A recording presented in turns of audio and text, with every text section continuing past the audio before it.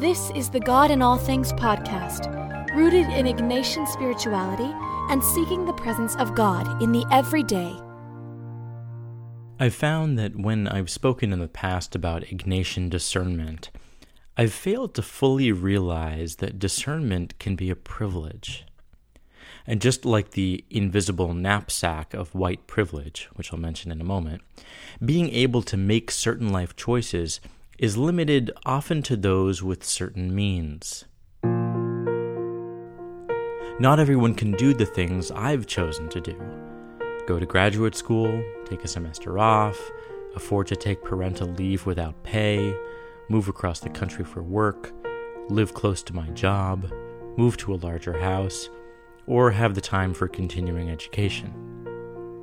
Many people cannot choose these things.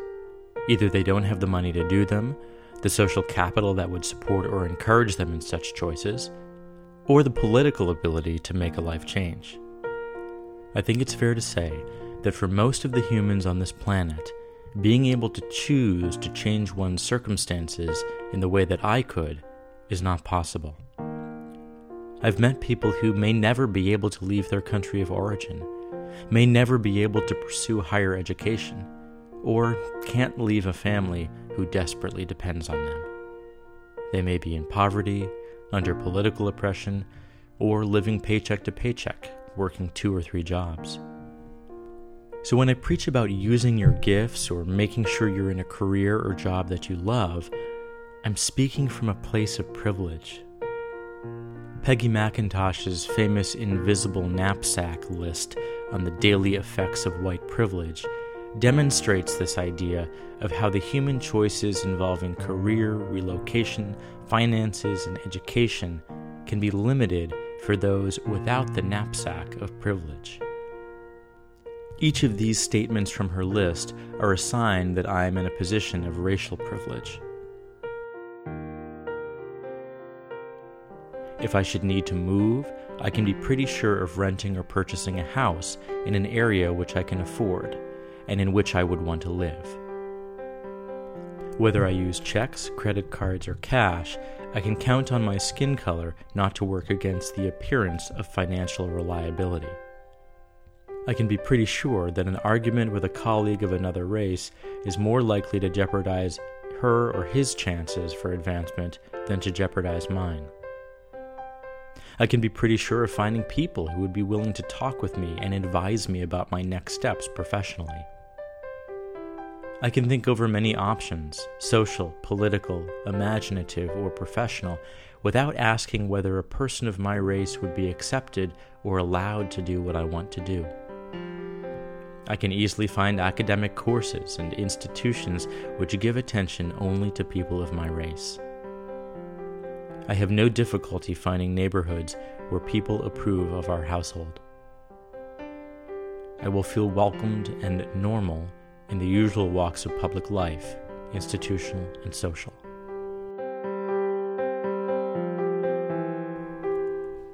Limitation of choice is obviously not limited to the racially unprivileged. This is simply to illustrate that the major decisions people like me freely speak about are not available to many in numerous unprivileged situations. And this can be discouraging, especially when people feel stuck in a certain job or life situation. While much has been written about the methods and mechanics of Ignatian decision-making, it seems to me that little has been discussed about Ignatius's note about situations that may not be able to be changed. In the spiritual exercises, he names these as marriage, priesthood, and religious life, which represent a permanent commitment, though even these likely resulted from one's freedom of choice. Of course, there are life situations that are, for the time being, unchangeable, yet did not arise from one's freedom of choice. David Fleming writes that there are other choices which can be changed, such as a decision to live according to a certain lifestyle for a set time. Often our choices are really about where we are right now, not changing our circumstances. Margaret Silf says that it is often being where we are right now, allowing ourselves to be dipped into God and returning to the same place a little bit more free. That dipping into God in a way cleanses us of fears, anxieties, and resentments, so we can return to where we were with new eyes. I may feel like I'm in a job that doesn't use my gifts, but can I find ways to exercise kindness and use my work to bring love and joy to my colleagues or customers? I may be caring daily for a sick or needy relative, truly feeling the burden that can often be. But can I see Christ in them and let my service find its joy in a love of God? There was a study done a few years ago of hospital workers. They found that among those who cleaned hospital rooms, there were some who, quote, broke the rules and engaged with patients, conversed with them, and brought them a cup of water or a blanket. These people saw their jobs as more than just cleaning rooms. Some, when asked to give themselves a job title, saw themselves as healers. They saw their work with God-dipped eyes. They chose not to change careers or go somewhere else, but to see their job in a new way.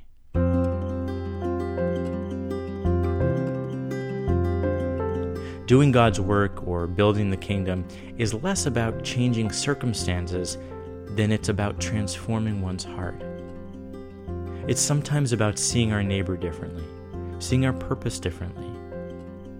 If we can change our circumstances to pursue that career we desire, or move into a better school district for the sake of our children, then great. That's okay, as long as we keep the perspective of privilege.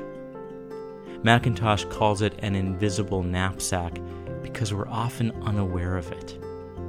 It's always been out of sight on our back, so it feels a part of us. We don't notice its weight.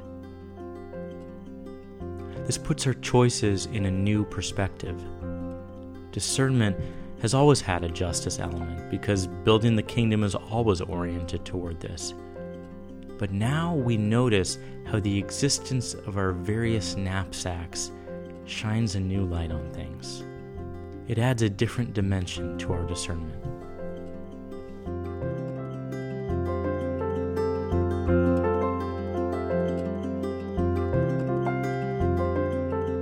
For more on Ignatian discernment and decision-making, visit godinallthings.com.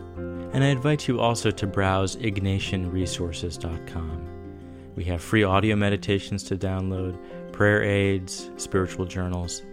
You can use the promo code PODCAST at checkout to save 10% off your first order. That's at ignatianresources.com.